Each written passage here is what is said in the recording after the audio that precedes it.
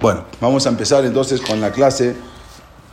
En esta ocasión, hablar un poco de lo que fue la historia de Purim y verla, aunque ya la conocemos la mayoría de nosotros, pero ver un poco más detallado ciertos detalles que podemos sacar un lekaj, podemos sacar un musar, un aprendizaje de esto. Primero, vamos a ver algo que sucedió antes, que en su momento no lo habíamos visto.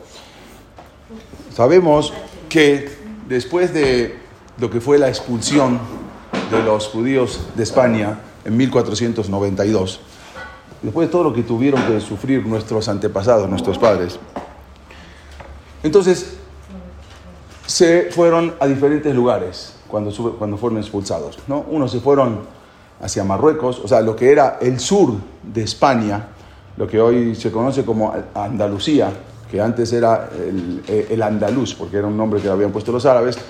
Toda la parte sur de España, vamos a decir, Granada, Málaga, Córdoba, Sevilla, toda la parte sur, Cádiz, toda la parte sur de España donde vivían los judíos.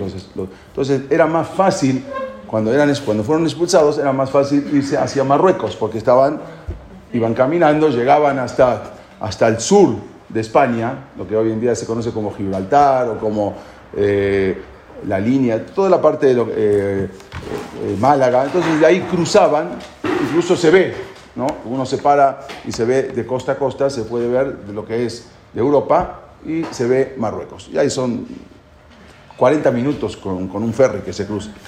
Ok, entonces muchos se iban a esos lugares de Marruecos. Esos eran los que vivían muchos. Los que estaban más arriba en la parte norte, entonces unos se iban hacia Portugal, porque Portugal también limita con España. Entonces muchísimos judíos se fueron a Portugal. Otros se fueron directamente hacia Turquía. Otros llegaron más allá y llegaron hasta Siria, que pertenecía también al Imperio Otomano, a Turquía. Entonces, y ahí también nuestros padres que llegaban a Siria, y hay diferentes lugares, y ahí se fueron yendo los judíos.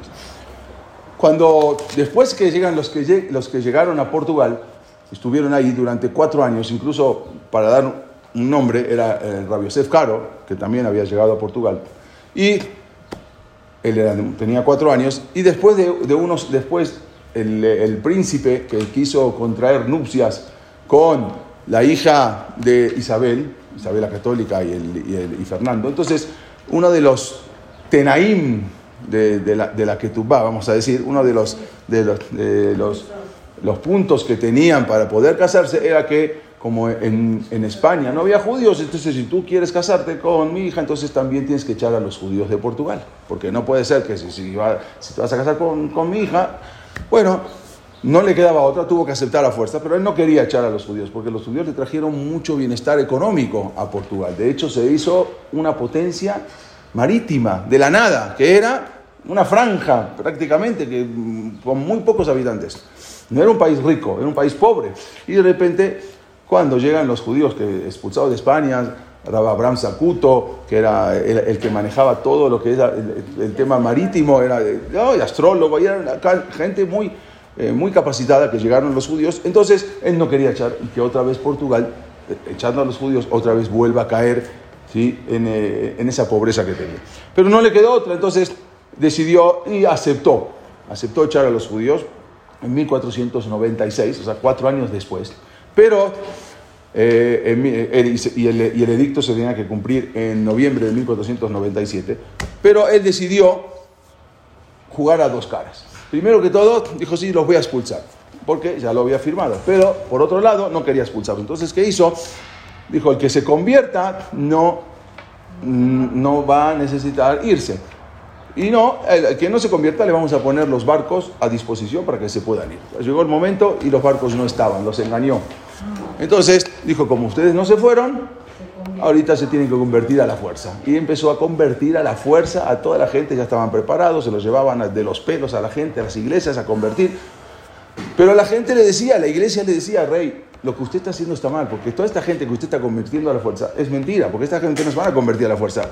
¿Sí? Interiormente van a seguir cumpliendo su Torá, sus preceptos. El rey dice, a mí no me interesa que interiormente cumplan. Yo quiero nada más quedar bien con los reyes de España, que abiertamente sean cristianos. No me interesa si siguen cumpliendo, si tienen sus sinagogas escondidas, que a mí eso no me interesa. Yo lo que quiero es que los judíos permanezcan en Portugal. A los ojos de la gente que sigan siendo cristianos, y ocultamente que sigan siendo judíos. Entonces los obliga después de eso, y más adelante llegó la Inquisición por lo mismo, porque había tantos judíos que ocultamente eran judíos y abiertamente no.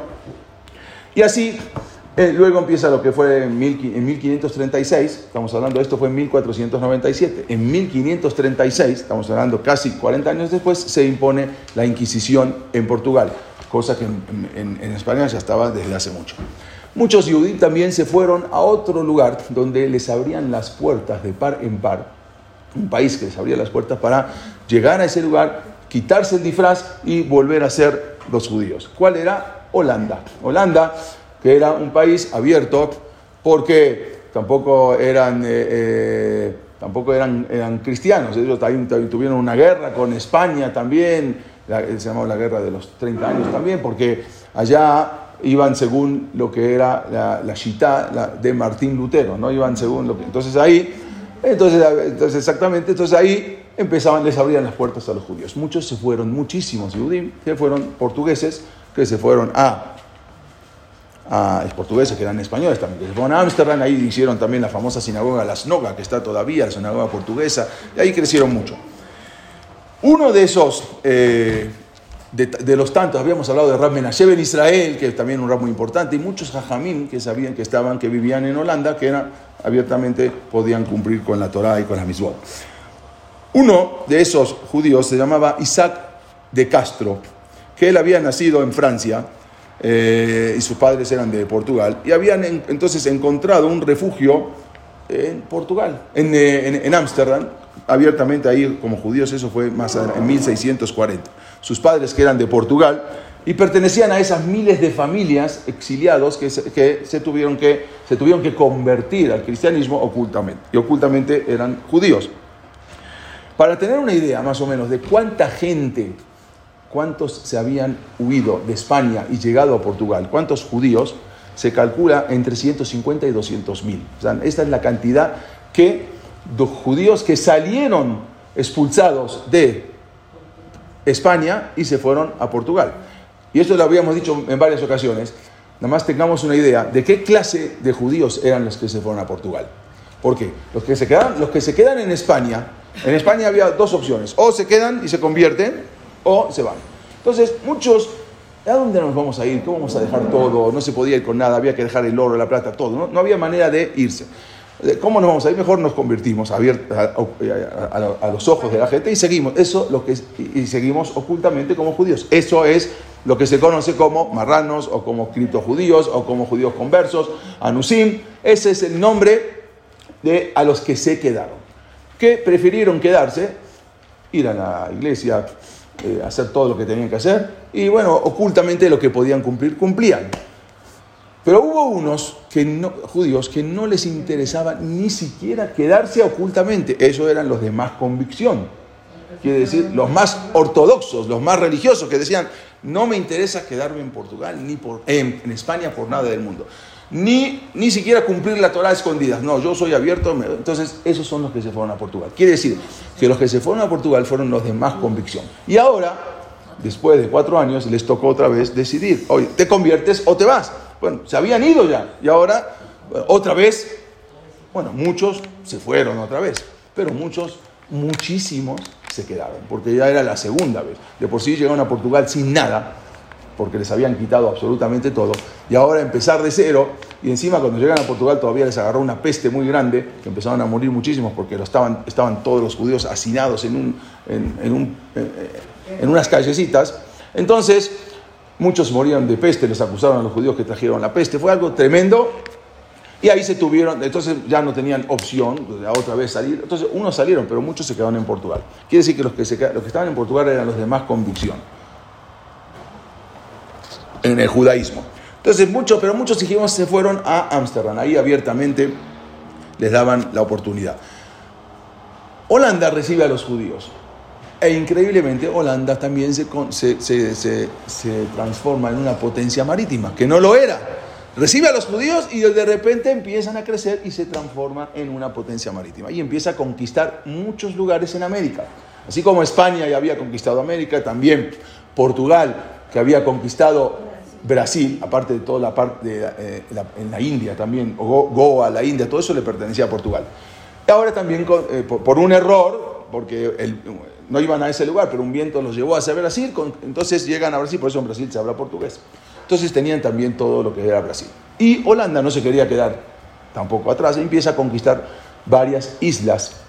Curazao, Surinam, varias islas del Caribe también pertenecen a Holanda. Y todo lo que hoy se conoce como Nueva York, la parte norte de Estados Unidos, que en ese entonces el nombre se llamaba New Amsterdam. Luego cambia a Manhattan, pero todo eso pertenecía a Holanda. Quiere decir que Holanda también había crecido económicamente con los judíos. Pero resulta que ahora Holanda no se quiere quedar atrás y hace una guerra contra Portugal por Brasil. Y empiezan a pelear porque había mucho, de ahí, de Brasil, en Europa no se conocía el azúcar. El azúcar todavía no se había inventado. El azúcar se saca de la caña de azúcar y eso era de acá, del Caribe. Pero allá no, todas las cosas las endulzaban desde Adama Rishon hasta esa época era con miel o con otras cosas, pero la caña de azúcar no se sabía, no se conocía. Y de repente los judíos que estaban en Brasil, que se habían ido ocultamente, empiezan a mandar todo ese producto que llega y imagínense, era un boom. Entonces lo mandan ¿a dónde lo mandan?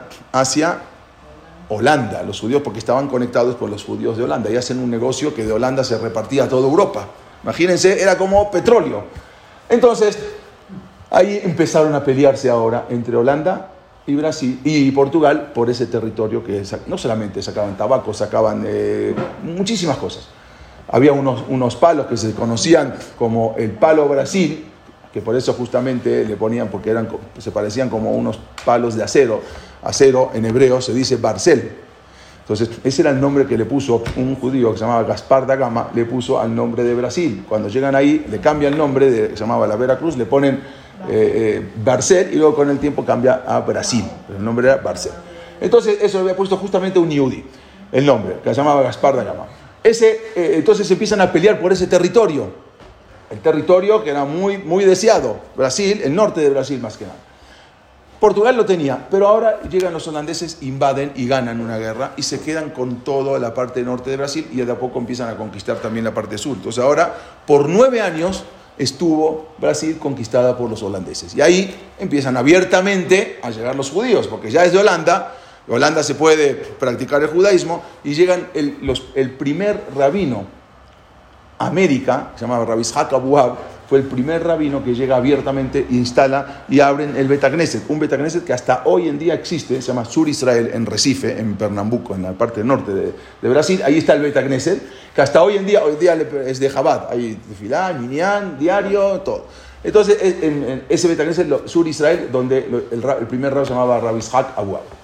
Y ahí, él con otro rabino también, con 2 rabinos, eran 2 rabinos que son los primeros que empiezan a levantar el judaísmo en Brasil, y muchos empiezan a llegar porque ven que hay una fuente de ingresos y viajan hacia Brasil para los plantíos, para plantar, para sacar todas estas cosas que importaban, azúcar, tabaco, todo lo que se exportaba hacia, supuestamente se tenía hacia Holanda, y de Holanda estaban ahí las almacenadoras que ahí distribuían a toda Europa.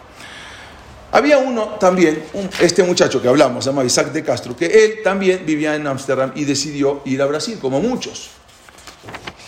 La familia decía, ¿para qué te vas a ir? Si apenas acabamos de llegar, tenemos 1 año que llegamos a Ámsterdam, pero él decidió irse a Brasil. Y ahí, Isaac de Castro venía también, había el apellido de Castro, había grandes jajamim, como Rabbi Jacob de Castro, que también era de origen portugués. Él había empezado sus estudios en Francia, después siguió en Portugal y al final emigra y llega en 1642, llega a Brasil, donde ahí se instala y vive durante varios años. Su tío era también uno de los rabinos, se llamaba Rab Moshe Rafael de Aguilar. Él también junto con Rab Ishaq Abuab vinieron juntos y instalaron ahí toda Yeshiva, un lugar, Talmud Torah, Bet Knesset. Entonces él se instala en esa zona, pero en la zona del norte. Pero en la zona sur todavía que le pertenecía, que estaba en guerra, vamos a decir, entre Holanda y los portugueses, que no querían... La zona norte ya la tenían los portugueses ganada, pero la zona sur, vamos a decir, lo que fue lo más abajo, lo que era Porto Alegre, toda la parte sur de Brasil, esa todavía les pertenecía ¿a quién? A los portugueses. Y había muchos judíos ahí ocultos.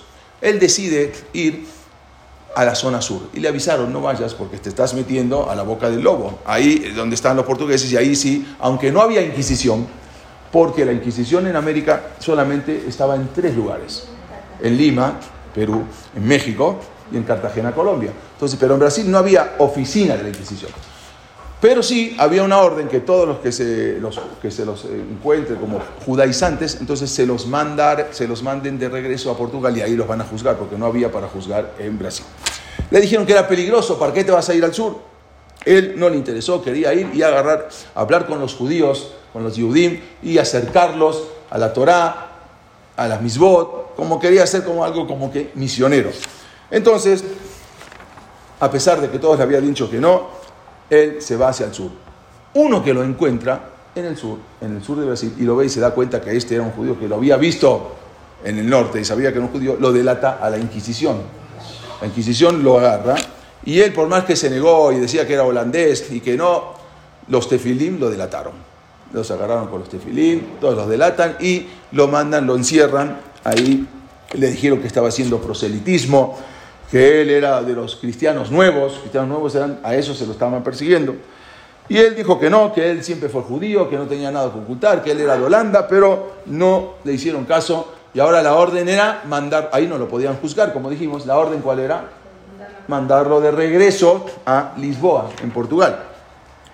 Todo esto, hay un juicio, una transcripción del juicio de la condena a Isaac de Castro, que hasta hoy en día existen en los archivos de la Inquisición de Portugal. Todo exactamente cómo fue el proceso de todo. Durante años los sacerdotes intentaban convencer a este joven Isaac de Castro a que acepte el cristianismo, y lo iban a dejar libre. Él no aceptaba. Bueno, ya, di que te conviertes a cristiano y te dejamos libre. Sin embargo, todos los esfuerzos esos fueron en vano. Sí. Al ver que tras su cortísima edad, era muy joven, se trataba de un gran erudito, entonces incluso la Inquisición envió a filósofos y teólogos para que hablen con él y lo convenzan. O sea, ya mandaron gente experta. Y nada de lo que hizo pudieron convencerlo. Por primera vez en la historia, usó un argumento que él decía: tengo derecho a practicar el judaísmo en función de una ley universal, la libertad de conciencia. Hasta ahora nunca existía eso. Y él dice que un acto que se realiza de acuerdo a una propia conciencia no puede ser juzgado culpable. Y ahí está, todo esto está relatado exactamente de cómo es. Pero al final, la Inquisición vio que todos los esfuerzos eran inútiles y no había manera, y esperaban que para salvar su vida abandone el judaísmo. No lo hizo, hasta que al final lo mandan a Portugal para que lo juzguen allá. Entonces, en un auto de fe era cuando lo quemaban vivo. Y eso fue un 15 de diciembre del año 1647, que era 18 de Kislev, del año 5408. Él solamente tenía 24 años, pero una convicción tan fuerte que él, lo mandan al juicio, y junto con 5 conversos que eran condenados por el mismo crimen, que era judaizar, ser judío. Entonces le dieron otra oportunidad para convertirse. Le dijo: bueno, ya, conviértete, y en lugar de matarte te vamos a mandar 5 años a la cárcel y después vas a quedar libre. No aceptó convertirse. Incluso los archivos de la Inquisición dicen que él le acercaron el fuego, pero no le pusieron el fuego para quemarlo, nada más para que sienta el calor. Y cuando empieza a sentir el calor, seguramente va a querer aceptar, pero ni así, tampoco, ni eso, se resistió.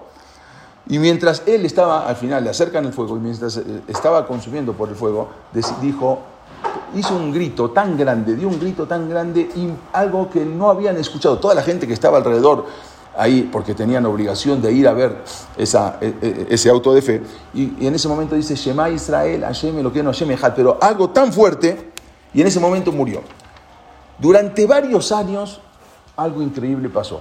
El público de Lisboa, no el público judío, también el público gentil, seguían repitiendo Shema Israel, Hashem Elokeinu Hashem Echad, porque fue tan fuerte, con tanta fuerza, dijo, que la gente seguía repitiendo Shema Israel, Hashem Elokeinu Hashem Echad, pero no sabían ni qué quería decir. Y tanto fue que la Inquisición puso una orden de que el que diga Shema Israel lo van a matar, porque no todo el mundo, cuando le pasaba algo, Shema Israel, decían. Como hoy en día, ¿no? Bueno, entonces, pero era algo que no sabían ni por qué, pero como lo sintieron tanto, en ese momento se popularizó ese grito. Y entonces, lo más insólito, como dijimos, muchos gentiles seguían repitiendo así, y por eso la Inquisición portuguesa puso un severo castigo para cualquiera que diga Shema Israel. En Ámsterdam, cuando escucharon este trágico final, ocasionó un profundo duelo. Se hizo un esped general de todos los judíos de Ámsterdam. Estaban grandes jajamim, Shelomo de Oliveira, el Rabbi Yona Abravanel, descendiente, y escribieron quinot, elegías, vamos a decir, llantos, en honor a este muchacho que entregó su alma. Está escrito, justamente lo vi ayer, está escrito que cuando una persona se entrega al Kiddush Hashem y lo queman, no siente absolutamente nada. Ayer justamente lo vi escrito que una persona que se quema un dedo, sí. Estamos hablando en el momento que murió al Kiddush Hashem, lo están quemando, como acá en México que quemaron a muchos, a toda la familia Carvajal. No sienten, ahí habla sobre Rabbi Akiva, que no se siente el dolor, nada, porque en el momento de entrega al Kiddush Hashem, bueno, eso. Ojalá que nunca lo tengamos que sentir. Pero a raíz de esto, ¿por qué entro con esto? Porque justamente los portugueses después se habían convertido también en perseguidores. Al principio no, pero no había Inquisición, pero luego, como dijimos, se convirtieron en perseguidores. Y hubo algo increíble, todavía años antes, no estoy hablando cronológicamente, que hubo un rey en Portugal.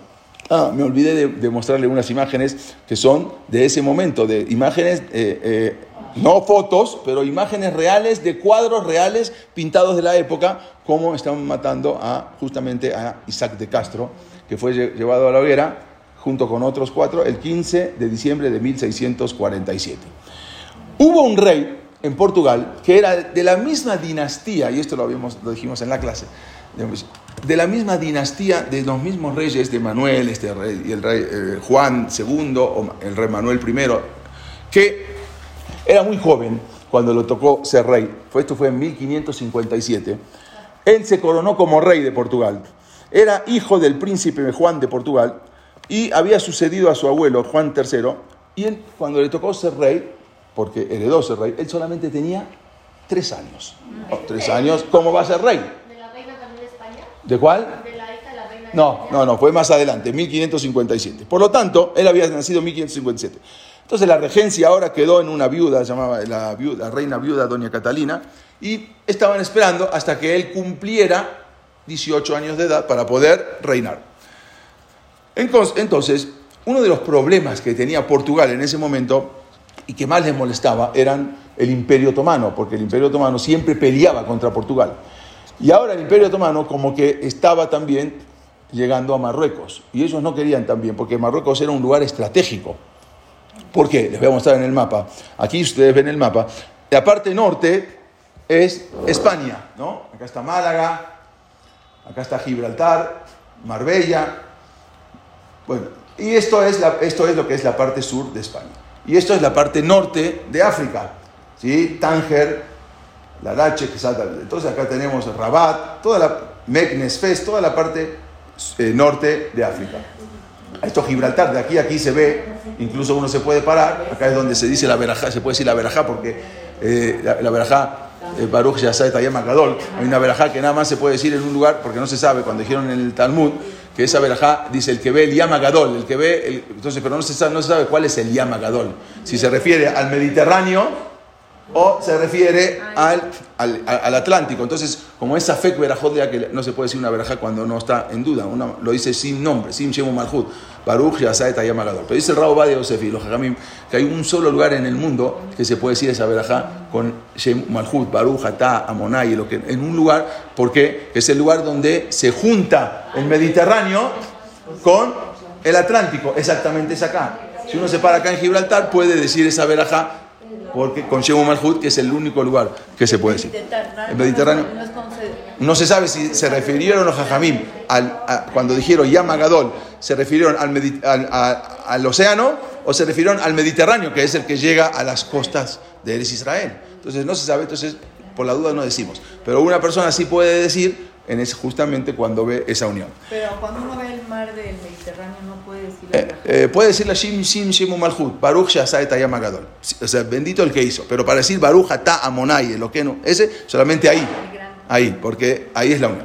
Entonces, como es un lugar estratégico, porque todos los barcos que venían del Mediterráneo entran por aquí, para Italia, para Israel, para Siria, para Líbano, para todos lados, entran por aquí, el Mediterráneo. Entonces, este es un lugar estratégico. De hecho, también por eso lo agarró Inglaterra, se lo sacó a España. Y ahora España todavía lo sigue peleando. Es un lugar estratégico. Ellos también, Portugal quería ese lugar. Querían llegar a ese lugar. Y no querían no a España, pero a esta parte de Marruecos. Pues no querían pelear contra España, obvio que eran socios comerciales, pero acá a la parte de Marruecos sí. Entonces era un lugar estratégico y necesitaban llegar a ese lugar y sacárselo al Imperio Otomano, que también estaban por esos lugares. Entonces, cuando cumple 18 años este rey, en el año 1568, él cumple 18 años, y ahí su primer objetivo era conquistar ese lugar, conquistar Marruecos, para contrarrestar la presencia militar que tenían ahí el Imperio Otomano. Además, él quería dominar por razones estratégicas comerciales y ahora vio una oportunidad. No hay que desperdiciar las oportunidades, porque sucedió que justo él encuentra el momento idóneo para invadir Marruecos. ¿Por qué? Porque había en Marruecos un sultán que se llamaba Moulay Ahmed, que él era el sultán de Marruecos, pero había sido destronado por otro que es un intruso, otro que se llamaba al-Malik, que él le quita el sultanato y se pone él como el sultán. Entonces ahora, este que fue depuesto, llama a Portugal a que venga a defenderlo. ¿Por qué? Porque le sacaron su lugar como sultán. Entonces Portugal dice, pues me está llamando, entonces voy a ir. Entonces aprovechó, dijo, no vio el momento más oportuno que llegar. Sí, con todo gusto te voy a ir a defender tus intereses, pero ya me voy a quedar yo con la parte norte. Que era justo lo que él estaba pretendiendo, este rey Sebastián. Era el rey de la misma dinastía de los reyes que habían puesto el decreto de expulsión en Portugal y el mismo que habían puesto la Inquisición.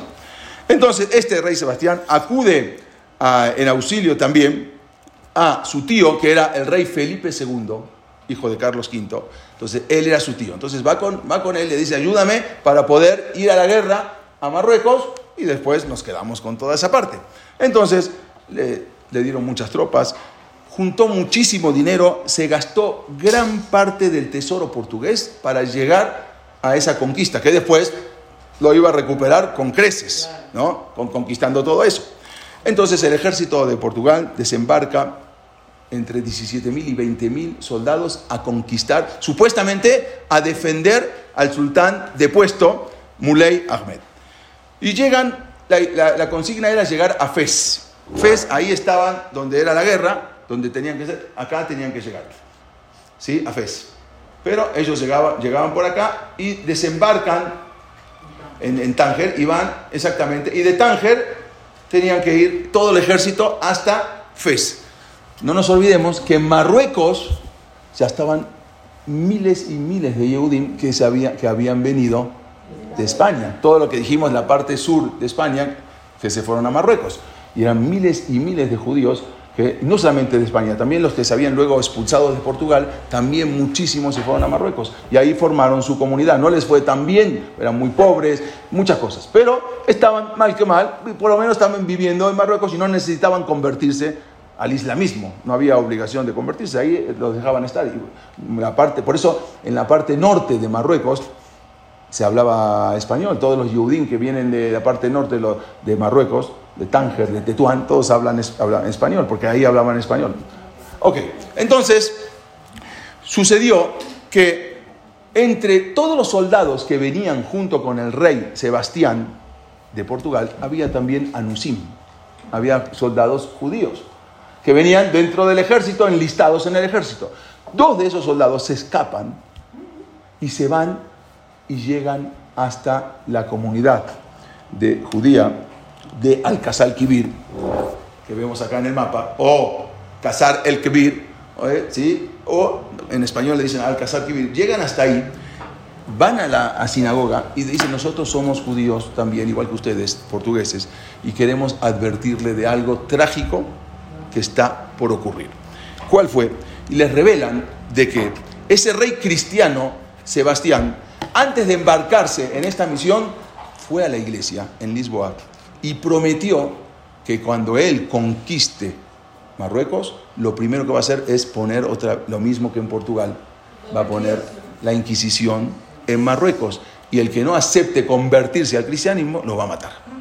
Entonces era la consigna que tenía este rey Sebastián secretamente para entrar a Marruecos. Y ellos se lo revelan dos judíos, anusim, que se escaparon dentro del contingente de los soldados y van a avisarle a la misma Keilah de Marruecos de lo que estaba por ocurrir. Y era muy fácil porque venía con todo un ejército.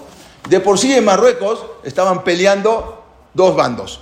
Y ahora viene uno, cuando ya están a río revuelto, como dice, ganancia de pescadores, entra y se va a quedar con todo. Entonces era muy probable de que ya entre la Inquisición y los maten a los judíos. Y encima los que se habían ido a Marruecos eran los que no se querían quedar en España y Portugal. Quiere decir que eran de convicción fuerte y no hubieran aceptado convertirse al cristianismo, y por lo tanto los hubiesen también matado a todos. Entonces eso era lo que estaba pasando justamente en Marruecos. Y él, lo que habían dicho que antes de embarcar iba a hacer eso. Resulta que él había jurado, como dijimos, y en ese momento iba a hacer lo mismo que había hecho su abuelo Manuel y su bisabuelo Juan II, que habían expulsado a los judíos. Cuando los yudín de Marruecos se enteran de todo lo que estaba por pasar, los jajamim, los rabinos, ante tal situación decretaron ta'anit, decretaron ayuno, decretaron que había que ir al Betagneset, había que estar todo el día rezando, implorando por la salvación, porque esta era una guerra que ya se iba a venir. Empieza una guerra muy famosa, el 4 de agosto de 1578, se llamó la batalla de Al-Qasr el-Kibir. Fue muy famosa porque fue conocida como la batalla de los tres reyes. ¿Quiénes? Uno era el rey Sebastián de Portugal y los otros dos sultanes, Muley Ahmed y Abdel al-Malik, que se disputaban el trono de Marruecos, y, como dijimos, Sebastián de Portugal. Incluso este rey de Portugal, aparte de que prácticamente vació el tesoro de Portugal, también se trajo con él a la mayoría de sus familiares e incluso a los más grandes de la nobleza portuguesa, todos a pelear. Y a veces es raro que el rey se vaya a la guerra, el rey siempre está en la retaguardia, ¿no? Pero acá fue de frente, sabiendo que iban a ganar, con todos sus familiares y con toda la nobleza, pero no era más que Boreolam, Dios, el que estaba organizando todo esto y que ahí se encuentren los tres reyes. Pasó algo que fue un evento histórico. En las guerras nunca en la vida había pasado y fue un impacto demoledor. ¿Cuál fue? ¿Qué fue lo que pasó? Que en el campo de batalla murieron los tres reyes. Muere el rey de Portugal, Sebastián, muere el sultán depuesto y muere el sultán usurpador. Los tres murieron, fue algo histórico, nunca se había visto que los tres reyes mueran en la batalla. Cuando llega la noticia a Portugal, que la derrota militar del pueblo, porque fue una derrota militar, porque también miles de soldados portugueses murieron, otros los llevaron de esclavos, fue algo tremendo. Todo Portugal se vistió de luto porque toda familia tenía un hijo soldado que mandaron a la guerra, que era miembro del ejército. La muerte del rey Sebastián dejó a Portugal ahora inmerso en un desconcierto total. El país, aparte de haber quedado en bancarrota total, porque ellos habían vaciado todo el tesoro para ir a la guerra, aparte de eso, ahora quedó un vacío político. ¿Por qué? Porque este rey era tan joven que tampoco tenía herederos. Y ahora, entonces, ¿quién va a heredar? Se termina la herencia. Igual lo que había pasado en España, cuando había dicho Rabbi Isaac Abravanel a la reina Isabel la Católica, tú y toda, se acaba contigo, se acaba toda la descendencia, que después tuvo que venir un rey de Habsburgo, Carlos V, que los españoles no lo querían porque ni siquiera sabía hablar español, y después, bueno, aprendió, pero no eran de la descendencia de la reina. Lo mismo acá, se acabó, terminó toda la descendencia, expulsaste a los judíos de Portugal, se acabó, se termina toda esa descendencia. No había había un vacío político. Cuando los Yudim de Marruecos se enteraron de la noticia que fueron salvados de caer en manos de la malvada Inquisición portuguesa, entonces vieron en esta derrota de Portugal un castigo divino contra la dinastía real portuguesa, porque en el mismo lugar donde vivían la mayor parte de los judíos que venían de Portugal, que era en Fez, en Casalquivir, ahí era donde vivían la mayoría de los judíos portugueses que se habían escapado y llegaron ahí. En el mismo lugar, ahí fue la batalla. Y en el mismo lugar muere el rey de Portugal. Y por lo mismo, los soldados también portugueses que habían sido prisioneros fueron vendidos como esclavos. ¿En dónde? En Fez, donde los judíos también habían sido vendidos como esclavos anteriormente. Todo, se cobra en su momento, todo se paga en su momento. Entonces ahí los rabinos, los jajamín de Marruecos, decretaron que de ahí en adelante, el día 1 de Elul, que era el día que empiezan los serijot, los sefaradim, fue esa guerra, ese día, justamente el día de serijot, sea un día de Purim Sebastian.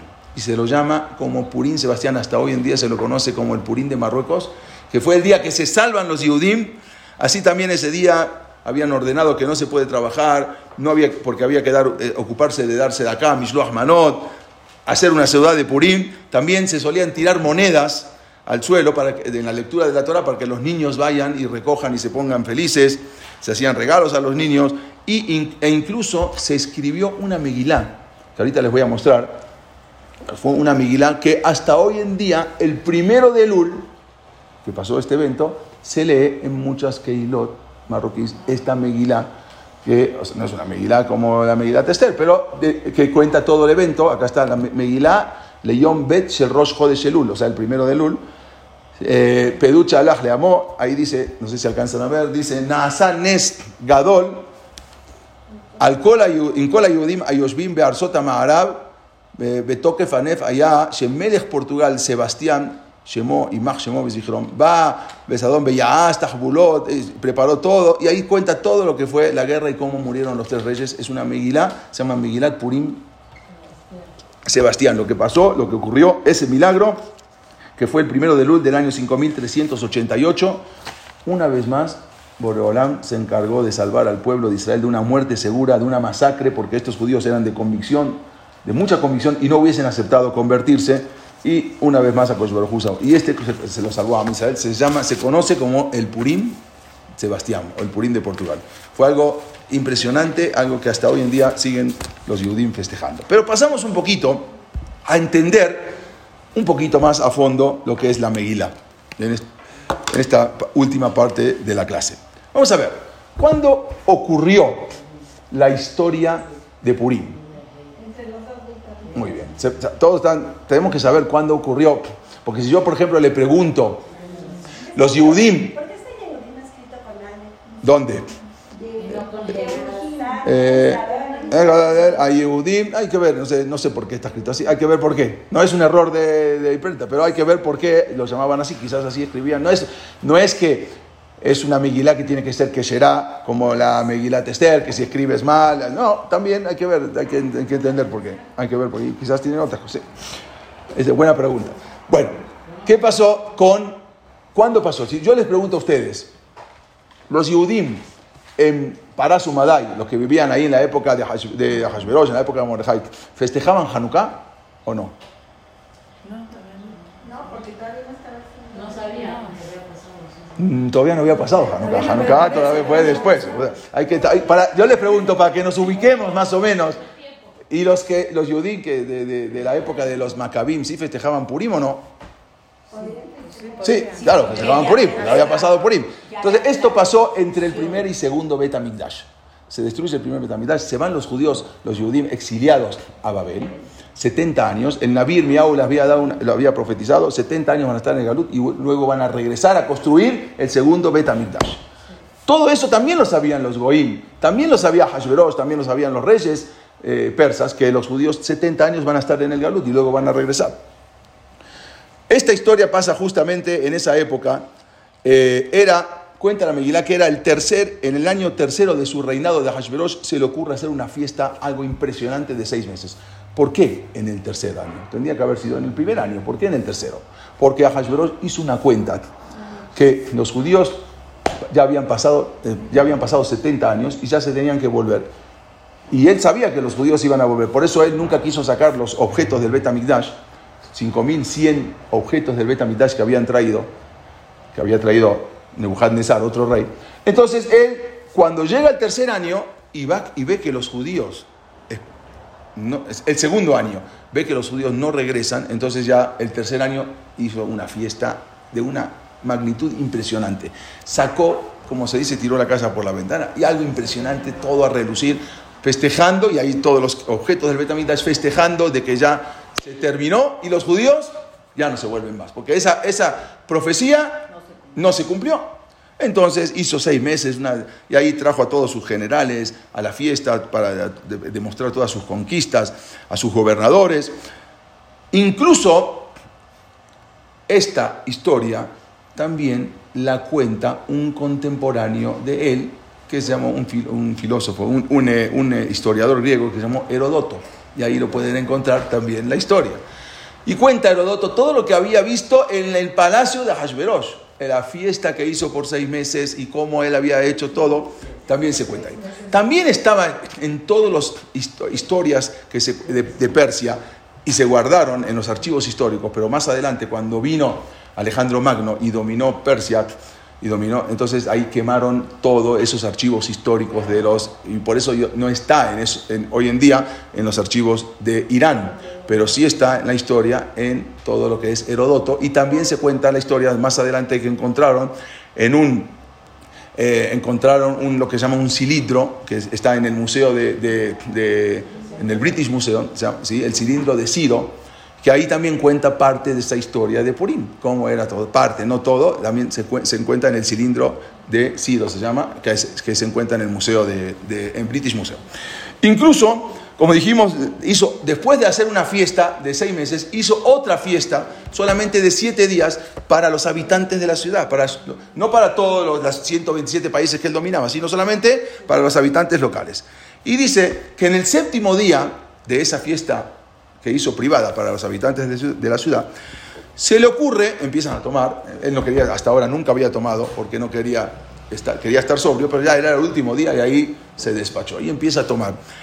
Bayom Hashevi, que Tov Leva Melech Bayayim, el rey estaba feliz con el vino. Amarli Mumán le dijo a uno de sus, empezaban a discutir quién eran las más guapas. Entonces decían, las mujeres más guapas son las de aquí. Otros decían, no, yo también son las de mi rey, donde yo gobierno. Cada uno le decía, pero él decía, vino Hashverosh, no, de acá es la más guapa, la mía. Les voy a demostrar cómo la mía es la más guapa. De en serio que era la más guapa. Trae el Talmud, la Gemara, que de las mujeres más guapas que existieron en la historia, una era Javá, la número 1, porque como dijimos, cuando uno hace un molde, el molde tiene que ser perfecto para que luego fabricar. Si lo haces un molde con un hoyito, te va a salir todo mal. Javá era la más guapa del mundo. También Sará. Y también cuenta la Gemara que Vashti era una de las mujeres más guapas del mundo. Y él la tenía, él era esposa, entonces la quiso traer. Y le mandó a decir que venga con su corona, solamente con la pura corona, sin nada, que la cubra para que la vean como era perfecta.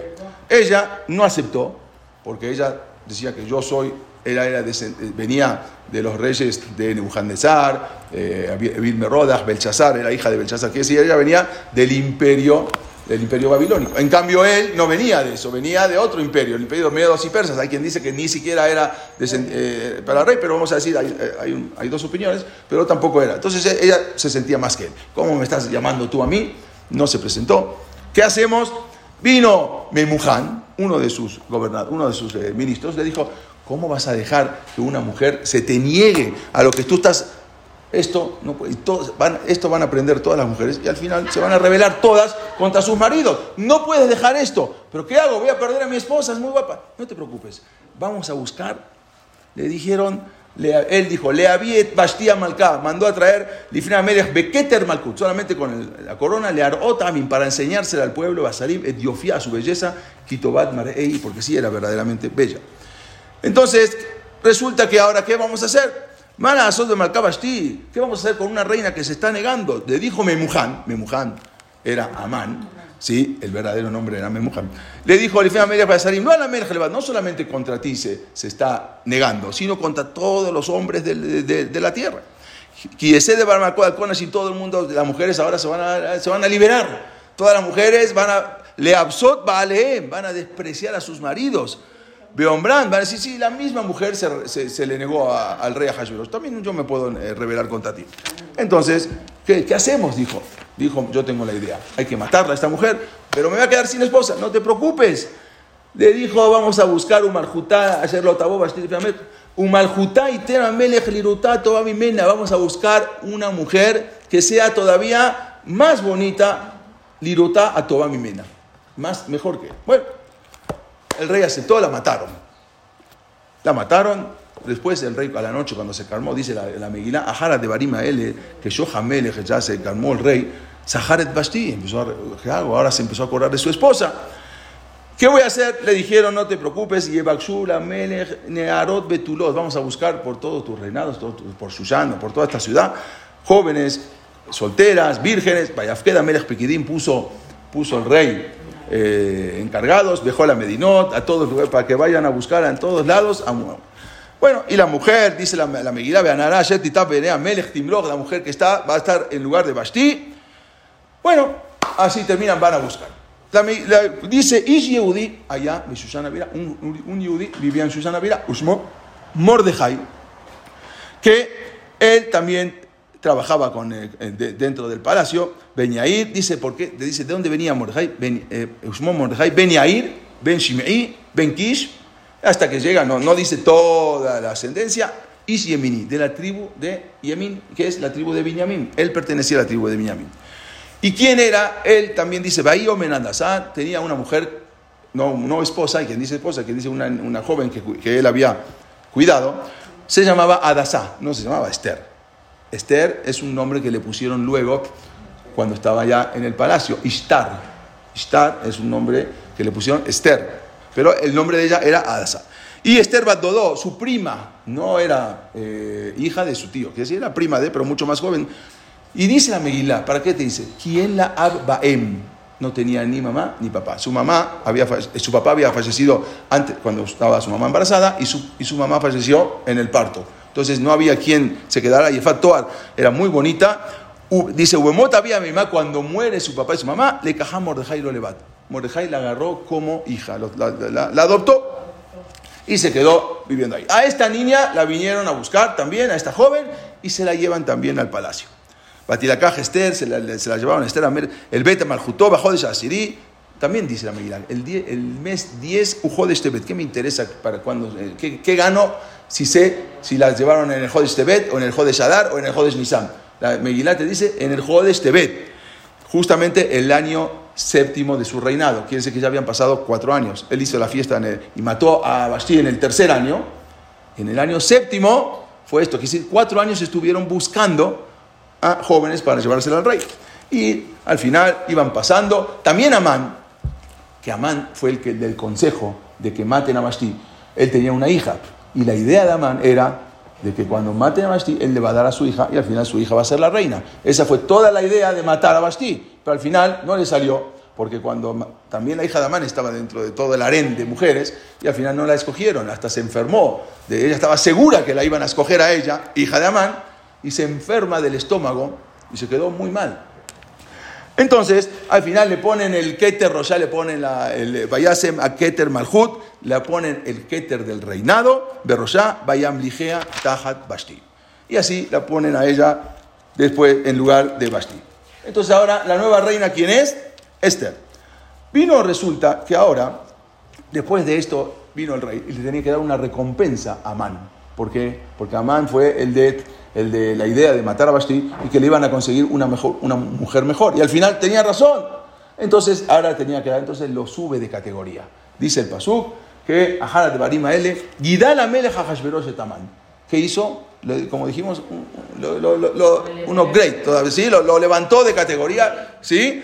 Benamedata Agagí, dice Agagí, ¿qué es Agagí? Vamos a ver quién era Agagí. Vainaseu lo levantó, Vayase Metquizó, Mealcol Azarim, lo puso número 1 de todos los ministros. Y todos los Abde, Amelech, Hashem, Beshan, Amelech, todos ahora se tenían que inclinar a él. Todos, porque así era la orden que había ordenado el rey. Pero hubo uno, un Mordejai, lo ijra, pero Ishtajabe. Mordejai no se aposternaba a nada. Los Yehudim lo criticaban a Mordejai. Toda la gente decía, ¿qué estás mal? Sacanane Fayot, ¿qué estás haciendo? Ya. Pero lo que pasa es que Amán siempre tenía con él una bodazara de un dios, se llamaba Ahura Mazda, que era el dios de los zoroastros, la religión zoroastra, un dios del fuego. Y él siempre iba con esa. Entonces dice, ¿cómo? Está bien, una persona no pasa nada, me inclino. Pero él siempre portaba su abodazará. Entonces, ¿cómo voy a apostar? Él no, los Yehudim le decían, ¿cómo no? Esto puede provocar un problema, nos va a odiar a todos. ¿Cómo no? Lo criticaron. Mordejai lo ijra velo istajaba. No se apostó.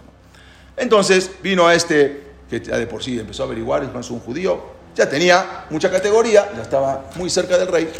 Ahashverosh odiaba peor que Amán a los judíos, peor.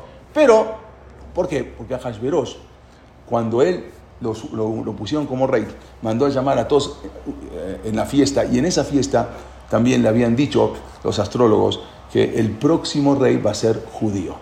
Entonces dijo Ahashverosh, quiere decir que los judíos entonces me van a matar y van a reinar ellos. Y ahí fue el odio tremendo que tenía Ahashverosh a los judíos, más que a Amán, porque le habían dicho los astrólogos que el rey que va a estar después de él va a ser un rey judío. Quiere decir que me va a matar. Entonces ahí fue el odio. Vino Amán y le dice, tengo una noticia que darte. Los judíos no nos sirven, no trabajan, son un pueblo que Shabbat no trabaja, día de semana Yom Tov no trabaja, Jol HaMoed no trabaja. ¿Para qué nos sirven este pueblo? Le dice, ya.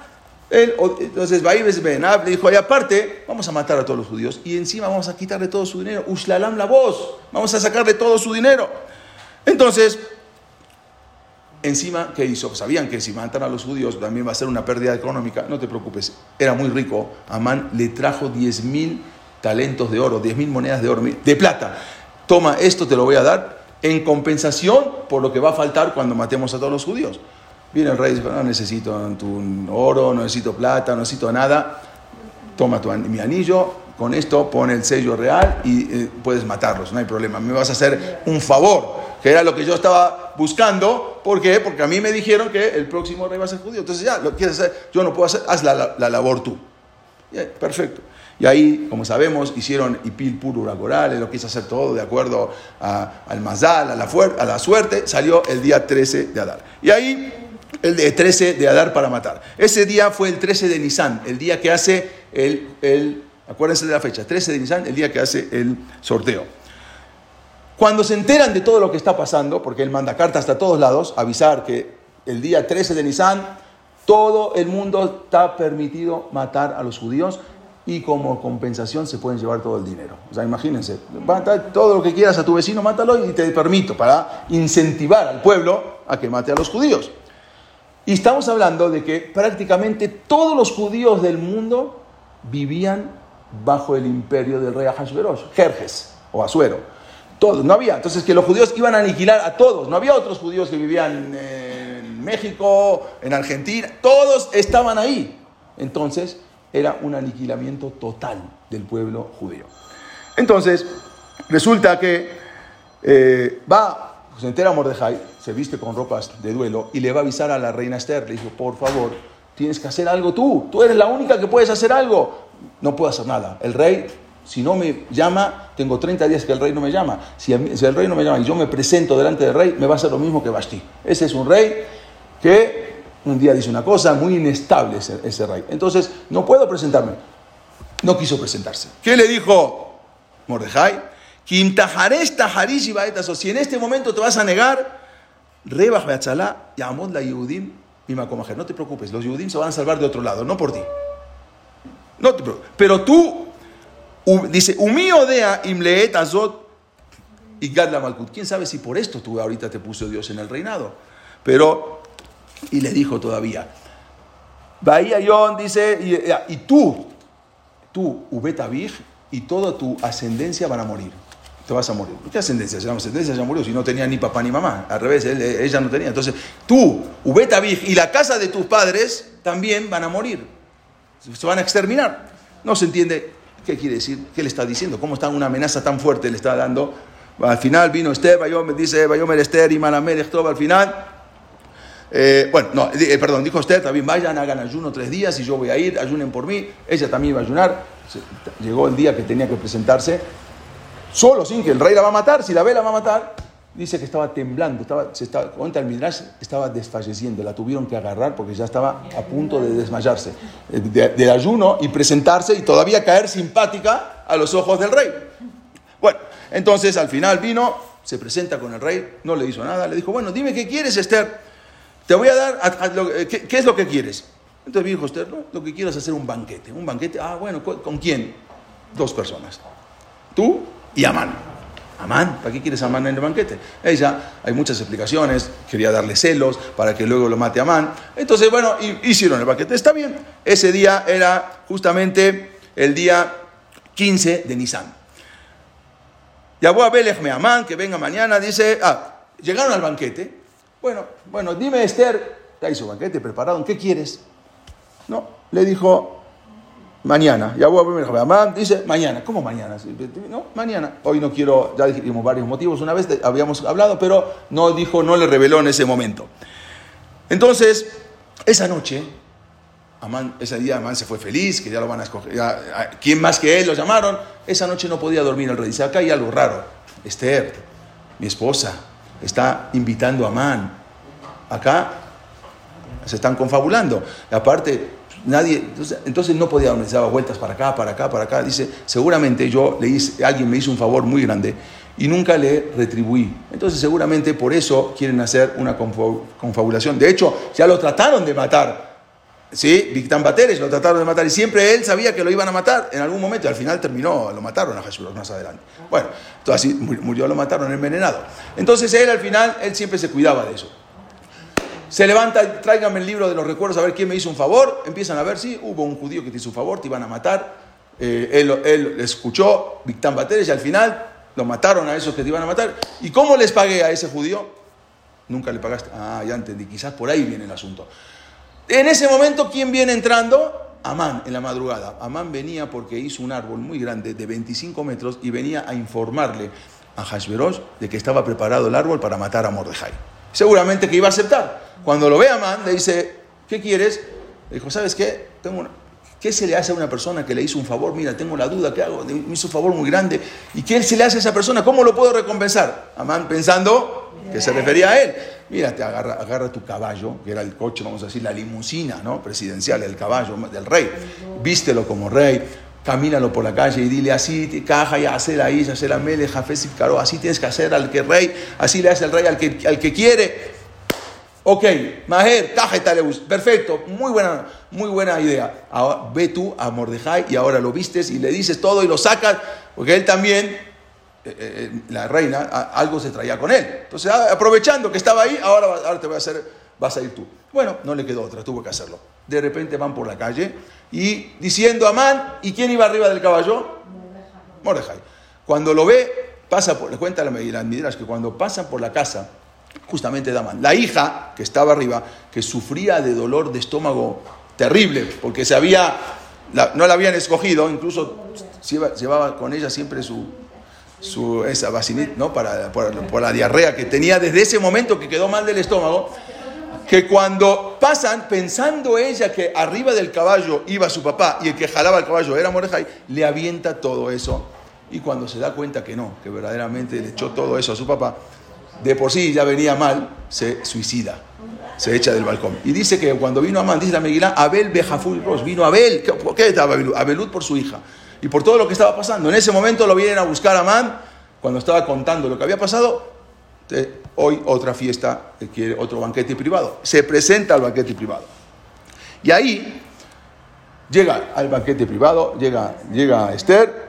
Resulta que ahí le revela Esther todo lo que había dicho. ¿Quién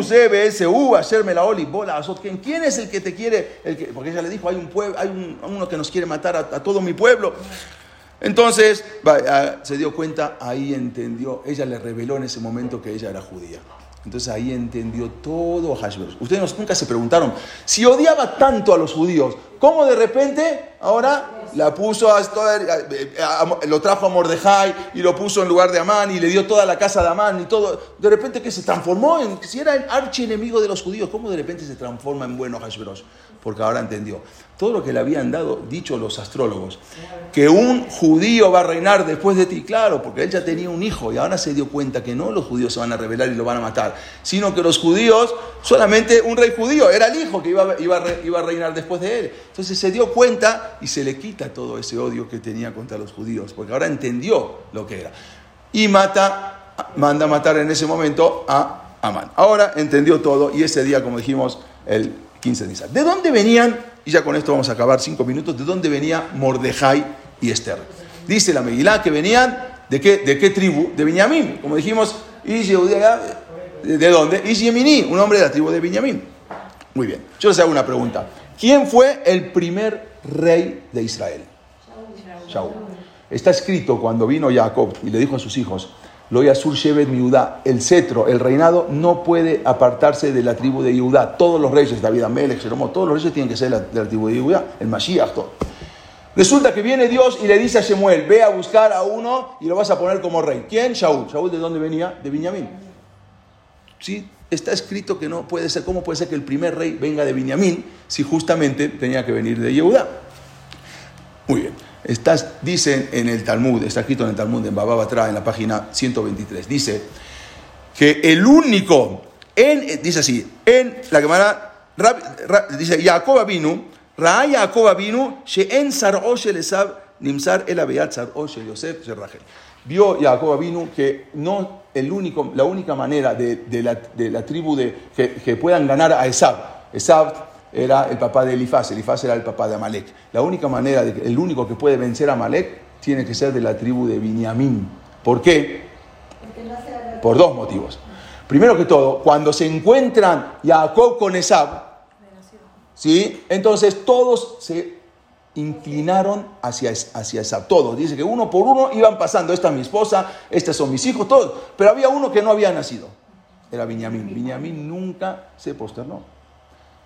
Entonces ahora, Mordejai, que era de la tribu de Binyamin, por eso nunca Mordejai lo ijra velo ishtahabá. Mordejai nunca se quiso inclinar ante Amán. ¿Quién era Amán?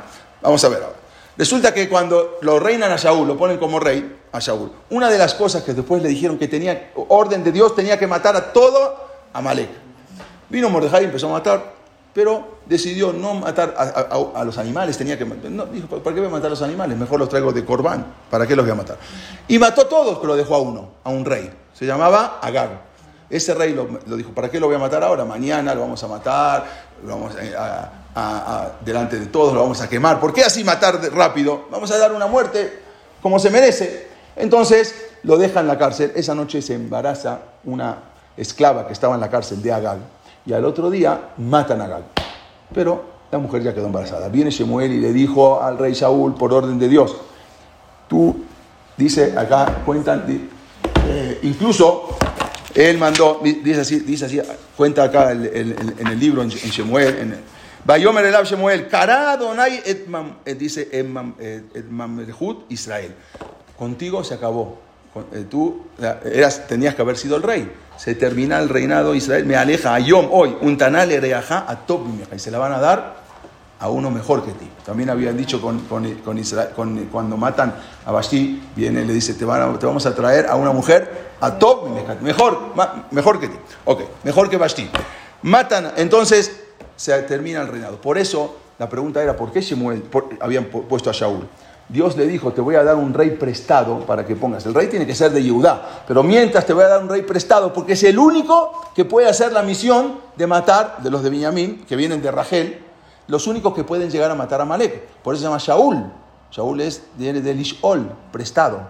Porque te voy a dar un rey prestado solamente por unos años, y luego cuando termine... Ya, pero resulta que no cumplió con su objetivo y al final lo sacan y muere el rey Saúl. No cumplió con su objetivo. Terminó, pasó el momento. Era el momento que tenías que cumplir lo que te mandaron del cielo. No lo cumpliste. Más adelante, por eso, otra de las cosas que Binyamin tenían que ser descendientes de Rachel, de Binyamin, dijimos, para poder matar a Amalek, era que Esab, que era el abuelo de Amalek, tenía una midá muy grande. ¿Cuál era? Una cualidad que cumplía a la perfección. Kibud Abaim. Eso no había manera. Ni Jacob pudo ganarle en Kibud Abaim. No había manera. Entonces, eso lo protegía. Binyamin también fue de los hermanos de Yosef. Y Yosef no pudieron cumplir tanto con la misma de Kibud Abaim. Yosef muchas veces no tenía comunicación. Los hermanos le mintieron a Jacob. El único que cumplió con la misma perfecta de Kibud Abaim, ¿quién era? Binyamin. Por eso tuvo que venir alguien ahora, más adelante, de la tribu de Binyamin. ¿Que quién era? Esther. Esther, dice la Megilá, ¿quién la Abbaem? Esther nunca vio a su papá ni a su mamá. Entonces, nunca faltó con la misma de Kibud Abaim.